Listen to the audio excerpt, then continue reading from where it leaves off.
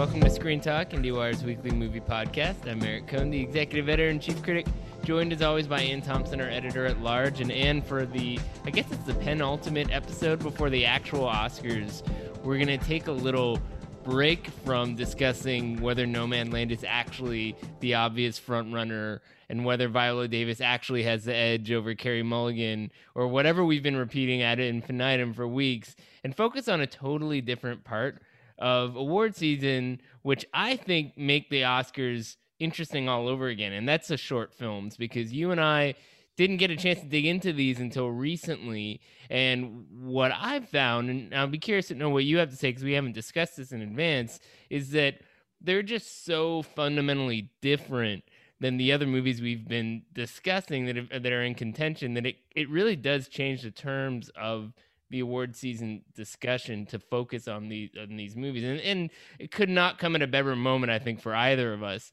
to have something different to talk about. But what was the experience like for you going through these three categories of doc, live action, and animation? Well, I do this every year, and every year I do discover somewhat the same thing, which is that basically the animated feature shorts are just delightful. Always, they're just wonderful, and I always marvel at the skill. And many of them are there's usually a Pixar one, and there's usually a couple from a few of them are from overseas, and they're just gorgeous. And then the others, the documentary shorts, are usually very heavy. They're just usually super depressing, and it makes you, it reminds you of what a lovely, luxurious life you lead, and how terrible and just humiliating life is for people around the world, and also that there are people out there who want to, look after them. And then there's the live action shorts, which are often also on the serious side, but are fun to watch because they do show talent coming out. Yeah, I mean, I think it's true. You do see that. And look, the Oscar movies in general, you don't see a lot of comedies. So in that sense, they are a microcosm of award season in general this year. And we are living in times in which there's a lot of dark stuff to explore. And so they are timely all across. I mean, almost exclusively timely in the doc section and in the live action section. The strongest ones, you could argue they are, but they're also they involve very specific kind of intimate personal situations. Whereas with the animated ones, I mean, you could argue animated films take longer to make, so they're not necessarily reflective of the era in quite the same way, but also the sensibilities of animators tend to be more abstract to a large degree. So we see a difference there. But I think they're strong. I really, let's do the animated. So I really enjoyed, for example, the 2D Burrow, which was just delightful and graphically delicious. And it had a point, it was about creating community as opposed to staying separate. But there's this little rabbit burrowing away from all these other communities, and then he hits water. And they all have to come together. So, but I don't think, honestly, I'm just to be Oscar predictor Thompson over here. I don't think that one is the one that's going to win. Well, it's fun. It's just charming. It doesn't leave an impression if you look at it as part of a larger equation here. That's sort of the setback for it. I was awestruck by opera. Honestly, that's my favorite too. It's so cool. I couldn't take my eyes. It is a very complex, algorithmic designed. Describe pyramid. It, Eric. You're the critic. You try to describe this extraordinary thing. Well, I'm sure that other people have dissected it in elaborate ways, but it seems to be a kind of a pyramid meant to represent the overall cycle of civilization as a constant, as a sort of never-ending loop. So you could actually watch it from start to finish and then watch it backwards, and you'd still get the essence you of this couldn't animation. encompass all of it, because I was looking at it very intently and I was trying to catch it. It starts at the top of the pyramid, if you like, and there are all sorts of intricate designs and repeated tropes. You're looking going at on. Civilization. You're looking at every level has different kind of and and it's moving down, and you're trying to keep up with it and see all the different things, and it's so cool. And then it turns to winter, and then they're eating a fish, and then you're following and I'm sure your eye is being directed at certain things. Well, but it's on some ways it sort of goes back up again. Yeah, it's looking to some degree at the cyclical nature Yeah. of society collapsing and then rebuilding, and it's just a really fun thing to look at that does something with animation that a lot of people aren't used to seeing. I mean, it's like I've never seen anything like installation like this. art. It's a little bit like almost like playing a video game or something in terms of what it does to your mind. So, well, in a weird way, as a student of visual effects, back in the day, I once had this extraordinary experience where I had been at Premiere and we had done a big story on James Cameron's Titanic, and we were up at getting a look at the visual effects sizzle reel that they were going to give for the bake-off. And Rob Legato, the great VFX guy, was explaining those little men on the Titanic, the visual effects people that there was a guy who wielded a broom. There was a guy that was, a mop. They repeated their actions, and that's what they did, and that's what the VFX, sequences with all those people would be created from. And that's sort of what this is. There are all these little sections of this thing that are repeated motions, and they're intricate, but on a much more massive, complicated level. Another thing that comes out of this is, we were talking in more general terms, like, why are the docs and the live action so bleak and dealing with these troubling issues with the world, whereas animation doesn't necessarily go that route? To some degree, it's because a lot of animators are thinking more in what you're describing. They're inclined to think in terms of, what can I do with motion and graphics and just pure visual experience that hasn't been done before, especially when you have people who are working with shorts where there's a little bit more room for experimentation. So this is definitely the most experimental one, but also in that sense the most exciting form of animation, just in contention for an Oscar this year. It would be cool. It would be against the grain of what they usually do. For example, for all we know, Burrow's the one that's going to win, because the one that won last year was the hair one. What was it called? By Matt Cherry. Matt Cherry. So that was the super cool, very, but also had a topicality to it.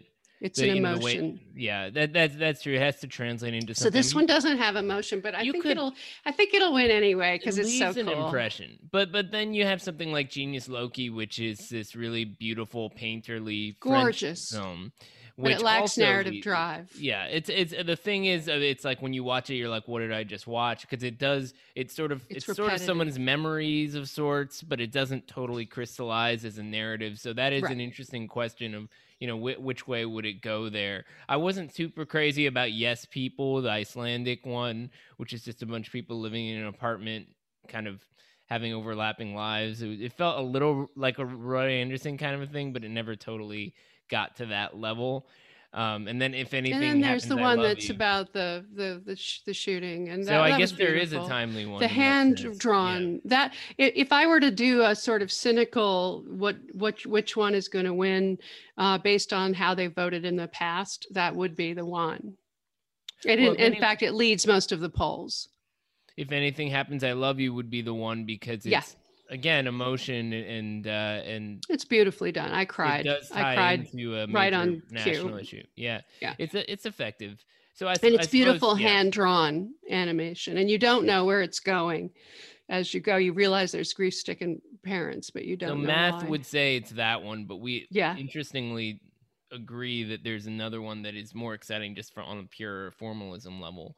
Nevertheless, I mean, just talking about these, it's such a different dialogue than the films that we've been talking about. Oh, we're having the excitement of discovery in some ways. Exactly. It's not this well-trodden trench at this point. No, we can be honest about it. The Oscars were get sick of delayed by stuff. 2 months. And in a Yeah. normal year, you're sick of it by this time. But I mean, it's also like we're talking about newcomer. Like we haven't even mentioned filmmaker names yet. We'd have to like really be as knowledgeable as possible to have them memorized and to know their stories and so forth. And that's what's kind of interesting about it. It's almost closer to a film festival process going through shorts than it is, you know, a traditional kind of dialogue about award season prospects. And for some of these filmmakers, you know, it sets them on a really interesting path.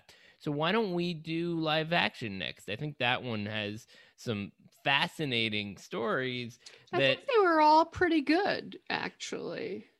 I think they're pretty good. There are some I like more than others for sure. What's your favorite? I think probably my favorite, just because I'm a sucker for the long take, is Wide Eye, which Incredible. is this Israeli short. That is my favorite too. What's because cool of the about filmmaking.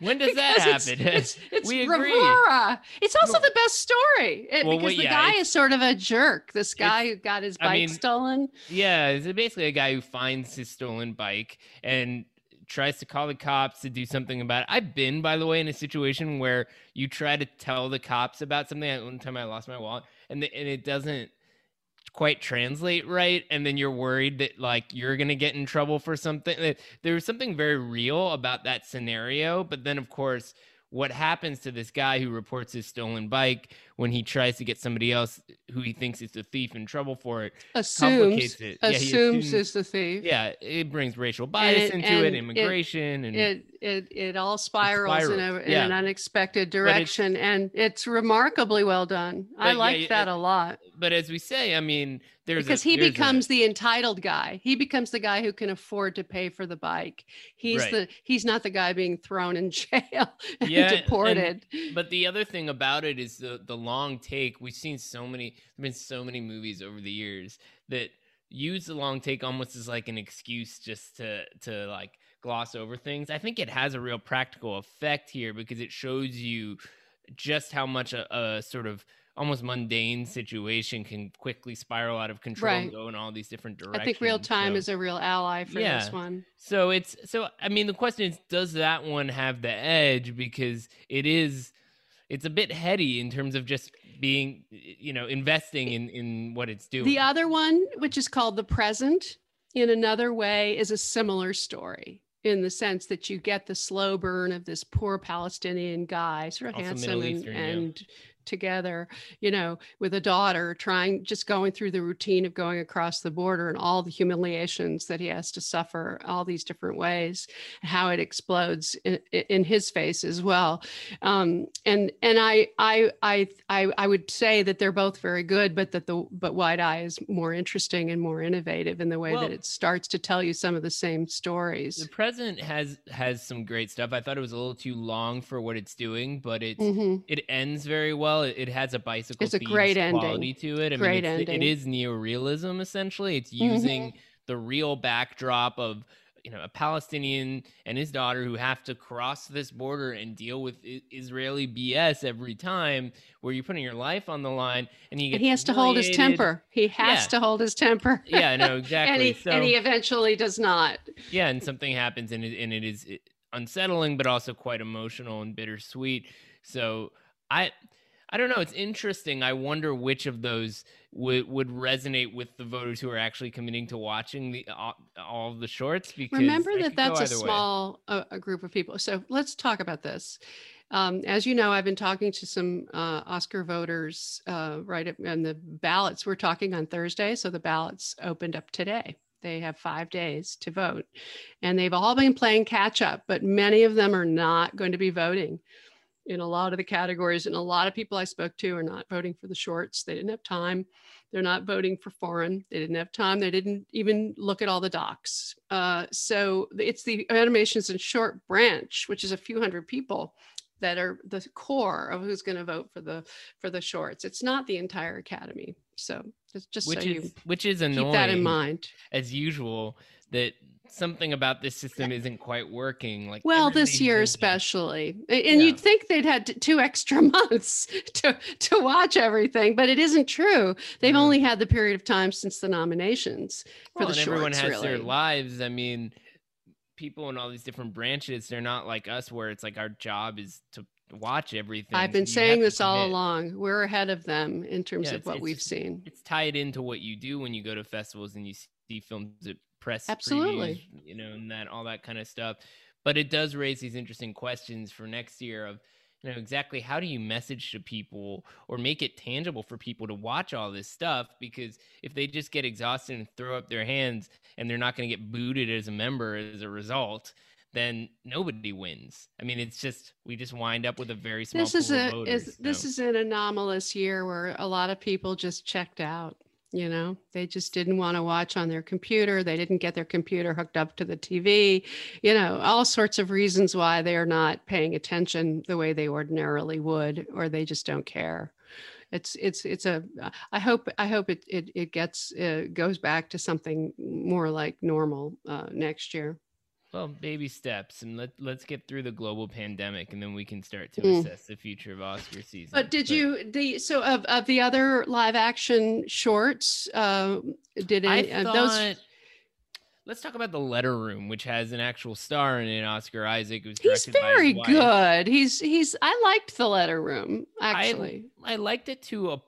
It did come out the way I thought it would. It's a prison guy, guard who fights to get a desk job, and he ends up reading all the letters that come into the prison, and he gets caught up in one particular interchange or lack thereof between a death row prisoner and his ex-girlfriend. Yeah, I mean, Oscar Isaac is one of our great actors, and I think he sells that character pretty well. It didn't grab me past the kind of initial setup, and I didn't find the resolution all that. Yeah, it was a good resolution overall. There was something about a twist. It sort of dissipated for me with time, but I understand that in some ways you could argue that's the most quote unquote commercial one in that category. It's very accessible. But I would say Two Distant Strangers is also accessible. I enjoyed Two Distant Strangers. It's a little clunky and short filmy, like in an amateurish way in parts. I thought there were certain beats that felt a little off. It's a great concept, though. But yeah, the concept of basically we know that Groundhog Day is basically a genre now, but the idea of a black man who gets killed by the same cop again and again and again is like really profound and powerful, but also a really great vessel for dark comedy in the way that it's handled. It's really well done. And he basically figures out all sorts of ways to try to get out of it. And he keeps going back anyway. And there's even a part where he makes friends with the white cop and it still backfires. It's very well done. I mean, that's one where I definitely, and I really like the way it starts. Like, it doesn't just kind of jump right into it. It's willing to kind of allow the logic to gradually settle in, so you're sort of in this world and seeing how this happens before the absurdity of it comes in. So I thought, I was watching it, I was like, these are filmmakers, Trayvon Free and Martin Desmond Rowe. I wrote those names down because I could see something with those guys.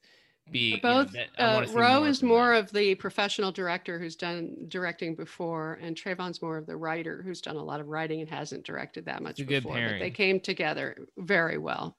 So why don't we talk about those docs though? Because like you say, that's where the real heaviness kicks in. They're all quite long. I mean, they're all in the 30. Just from a short perspective, they're very substantial material. Look, you just have to gird your loins because you're going to watch starving children in hunger ward, and you're gonna go with the kid, the little girl that got killed. I Song for Latasha by the Korean woman. But I mean, at the end of the day, I do think we should take a step back from that kind of like reading of this overall, because none of these shorts was made to be seen in the context of a category of films that all deal with these really harsh subjects. So, yes, they were, Eric. That's the point. No, they were made to be. They were. Well, maybe what you're saying is they were made to be Oscar shorts. Oscar shorts, but I don't. They are a genre. They are what they are. But let's take a step back. I don't think the impulse to make, let's say, Do Not Stop was. which is about Hong Kong protesters, was that to one make an Oscar is nominee. Right? Totally agitprop. That one is totally of the moment and extremely has a real function in our fierce. society. Yes, we need to be yes, talking of about what's course, going of on over course, there. Of And course, this we short have to will be tell you talking why. about world Yeah. hunger, and we have to be talking about violence in the inner city. Of course, we have to be talking about all of those things, but it becomes Oscar porn on some level.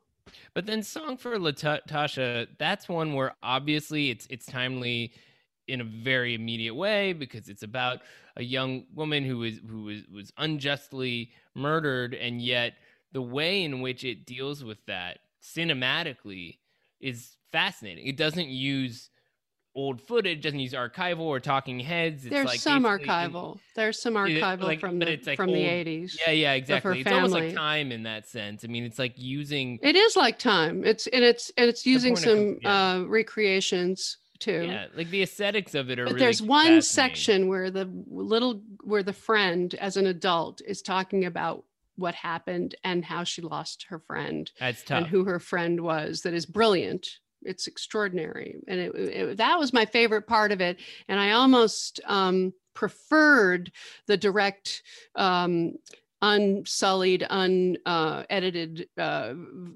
part of the movie over some of the more attempted to be filmic sections, if that makes sense. Well, I dug the filmic stuff. I mean, it was certainly trying things. But again, I mean, that's sort of when we throw around terms like Oscar porn, I wonder if it's like, was this an obvious one in that sense? Because it's taking such a unusual approach to its material, and it's more challenging. It's asking the audience to invest in that approach. And I thought that was fascinating because much like this Groundhog Day short in a weird sort of way, it's giving you something more. It's not just taking for granted that this subject matter is important and terrible and we all need to take it seriously. It's building something creative out of that necessity, and that's what I really appreciated about That's it. fair. And That's I fair. I think and that I would was probably very be a moved. front runner, right? I think Latasha's very strong. I was moved by it as well, because what it really is building is an argument for what the life that was lost could have been, which is the whole point. Right. Of these lost people who could have had lives and were unnecessarily removed from the equation. I should mention, I think earlier I said do not stop. The title is Do Not Split, which makes more sense in the context of the issue that we're talking about here with Hong Kong versus China. Yeah. Which is a very messy situation, but it's one that has also, as a result of the subject of this film, caused backlash from China, which is not airing the Oscars. Obviously, there's also some Nomadland, Chloe Zhao stuff going on there, but that of all things to create that kind of problem, a short film, it's very interesting that it would have that kind of resonance, and obviously that means that they're on to something. So that it seems like that's a potential the filmmaking. The filmmaking is extraordinary in that sense. Yeah, you could compare it. There have been other political movies in the past that have gone, have won because of what was going on in the world at the time. The one that comes to mind is the Asghar Farhadi movie that won A Separation. Right, the first one of his. Yeah. But I want to check. I want to check that too, because I think there was a second Asghar Farhadi that was the one salesman. That was, also, I mean, he didn't show up for that. It's the sale. It's the one where he wasn't allowed to come, and so he ended up winning. Yeah, well, salesman. What happened with the salesman was, I think he could have gotten permission, but because of the Trump Muslim ban, was sort of a protest move not to go, if I recall correctly. And so I think that was a whatever, however that played out. Let's just say with Asghar Farhadi and the salesman, there was a big ruckus about whether or not he was going to be able to participate with the Oscars, and that ended up playing out in his favor. He got a lot of support. It was a great and he media won. So story. sometimes it becomes part of the story. So you're right. Do Not Split could benefit from high, strong feelings about what's going on with Hong Kong and China. Just watching the movie is extremely upsetting because you do see how fierce the chaos on the streets and how angry and upset and fraught the whole situation. Well, you have people saying right now I can cuss China, but if I don't protest, I might not be able to do that. And that's the kind of thing that I think is not, that message isn't traveling well enough in the West, and that's really why I think it's really effective at what it's getting across. Now, is it easy to sit through? No. I mean, that's sort of the essential gamble of a lot of this stuff. It's why people are saying Octopus Teacher and not Collective or whatever. I mean, it's a challenge for people to watch difficult stuff, but it's also your responsibility on some level. So I hope that people do give these kinds of movies the time of day, even if it's not so easy to do that, especially in these times. But it's also an interesting year for the disabled community because one of the films that's going up against My Octopus Teacher is Crip Camp, and of course that's the story of a disabled community having a wonderful summer camp experience in the 60s and 70s, and then going on to become powerful activists in the disabled movement and putting through groundbreaking legislation for their rights. And I would say that the other movie, and of course Jim Lebrecht is disabled himself, so he could win. He could become a co-director who wins. Yeah. And then the other movie that on the short side, which was lovely, actually, I should have my list in front of me. What's the name of the one with where the blind deaf guy is talking to Feel My Touch? Is that the name of it?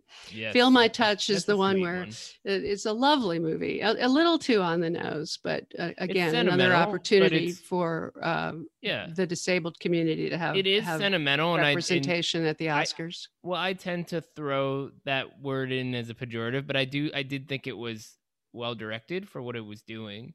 That just in terms of what it does with two people learning to communicate who can't communicate in a traditional kind of way, I thought was pretty effective over the course of the story that it's telling. And I was moved by the ending. Yeah. And all right, so another blind deaf guy who figures out a way to communicate with somebody else was very interesting. Yeah. But the homeless guy who communicates with he helps out the blind and deaf guy, and the blind and deaf guy in the end helps him. And that was lovely. Yep. But I was moved by it. That's the thing. They get you. They do get you. But the other one I was moved by, although again, Colette, which is one of the doc entries, French short film about a Holocaust survivor who goes back to a cemetery, to a concentration camp to see where her brother was killed. It was heartbreaking, absolutely heartbreaking. But at the same time, that the filmmaker is taking this woman there to get an emotional reaction out of her, Mm-hmm. Yeah, I think that there's something there for sure. I mean, she was a wonderful woman. She was really admirable, and she did break down and deal with it. And she was willing to do that, and she put herself through it. But it's just that it feels like we should be reminded over and over and over of what horrors occurred, but it feels like what they do at the Oscars. Yeah, I mean, it became a cliche a long time ago to have that requisite Holocaust movie slot, but it's been a while since that requisite Holocaust movie slot. So who are we to complain? We kind of got past that. So those stories still kind of matter, and a lot of those people are dying off. So it's not a bad thing for it to be in the mix in that respect. But in the short time we have left, maybe we should touch on the sort of tragic news of LA's exhibition update, which is losing the Pacific Cinemas and the ArcLight. Now, I don't have a profound relationship to these theaters because I just went to them when I was in town, but why don't you tell us a little bit about what significance they've had to you, because obviously there's that side of it, and then there's the business Well, the side of it. Cinerama Dome is on this very specific spot at on Sunset and Vine, basically, and it's the only geodesic theater dome left in the country that's working, or it was, and it has landmark status. So it's not like they can just demolish it overnight. They can if all other avenues are exhausted, but if someone comes in, there's going to be a year where you could figure out what to do with it and say, and they did that with the ArcLight. There was going to be some horrible mall thing or something around the Cinerama Dome, and they created what is the ArcLight now. Now the Pacific Theater chain, 18 theaters around the country, I think 10 of them in LA, and a couple of people on our staff have been reporting this, and the company that owns the theaters isn't willing to be in business with. The numbers are too prohibitive. Now you can think that maybe there's some negotiations going on behind the scenes, that maybe this is the situation that a lot of the exhibitors are dealing with writ large all over the country in terms of rents and overdue payments and all sorts of real estate issues in these analog situations. But we have a beloved theater that everyone goes to, high end, one of the first theaters that had, reserved seats and ushers speaking to you before the movie, and a lot of people associate it with opening weekend Q&As. And I hung out with Judi Dench in the green room, and Helen Mirren, and all sorts of people I interviewed there. It's a very, very sad and disturbing loss for Los Angeles, and cinephiles are just horrified, and it's a symbol of one of the most successful theaters in the city going down. So Edgar Wright went out among the many sort of higher profile people who immediately went to social media about this and said, my first thought is, what can we do? And I think it's an interesting question right now, because there's so much that's uncertain about how the rest of the year is going to go in terms of movie going. But, it does seem like the kind of thing where a Netflix type of entity could... They already picked up the Paris in New York and the Egyptian in LA. Well, that's right. So they have one in LA, one in New York. They're not in the theater business. They're not interested. I mean, the Egyptian is like... they're restoring an historic landmark, and they have a place to do all their awards stuff, and it all they can open their movies there and play them for a week or two. It's not like they have to make a profit on it. They're not interested in being in the theater business. And I think what they've done with the Paris is fascinating. I mean, they had Ramin Bahrani doing a Q&A there last year, but they also showed Goodfellas, which inspired White Tiger. So it's kind of a fascinating sort of synergy going on there, where they're showing kind of repertory programming to support Netflix titles in a really interesting kind of way. So look, this is part of their marketing budget, Eric. Yeah, it's marketing. It's really not like it's their business. They make enough money on their own business. So spend it however I'd like you to want see to do it. I'd like to see a studio put their money where their mouth is and help, this is a small theater chain. That's part of the problem. I mean, in a weird way, the bigger theater chains have more access to capital and debt relief and all that sort of thing. This is a big loss for LA, and the Grove when you say is part studio, of it. I mean, it's like, what are we talking about? Like, Universal's not going to just jump into the fray and buy a movie theater, right? Well, if you think about it, I mean, Disney owns El Capitan. I mean, that's their flagship theater so that's a direction on Hollywood Boulevard. But they're not going to get into this because they're putting their money into streaming. Yes. So if you have Universal or you have Warner Brothers, they're putting their money into streaming. They're not interested in they're Paramount. Already withdrawing from the theater business on some level. It's Sony that would have to do it. Paramount even has Paramount Plus. So all right, so through a process of elimination, let's make it Sony. All right, we'll tell Sony. Let's make sure they hear that. Tommy Rothman, come on. Pick up the phone. Real estate opportunity. Well, we'll see what happens. My hope is front. that because the theaters and the studios are the ones that should be aligned and should be in partnership and should be supporting each other, and they're not, and it makes me upset. So on that note, as we wrap, I thought it might be a good opportunity to touch on a studio movie that is apparently going to have a platform in a couple of weeks at a major film festival, because it's a nice excuse to talk about something that looks ahead and is promising, which is So In the Heights. Tribeca is happening, and In the Heights is opening Tribeca. Yeah, and so we're we hoping that we're going to hear about French Dispatch opening Yeah. Cannes. Well, we'll see. That would be nice. I mean, we're all holding our breath about Cannes in so many ways, but yeah, In the Heights. I mean, Tribeca has had big studio movies before. I mean, people forget they closed with Avengers one year, which was really fun. I remember seeing that. I think it was at the Ziegfeld, but they've never had as far as I That's can an remember, example of a big theater that never Yeah. got open. It never by the quite way. got. Yeah, it never got never closed, survived. and it never. No one saved it. No, That's the but- thing.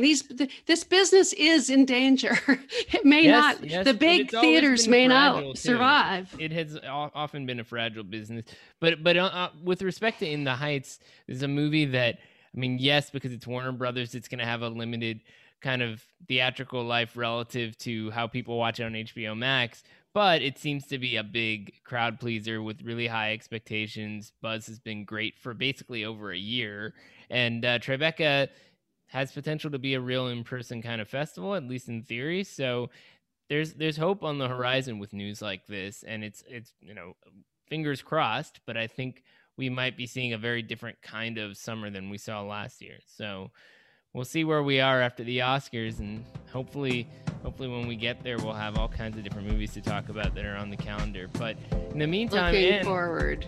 Next week, I can't wait to see In the Heights. I'm excited. The but trailer's next week we got to fantastic. go back and talk about the Oscars just a little bit longer, because it's our last chance to put those predictions out there. Goodbye, Eric. I'll talk All to right. you next week. Talk to you later.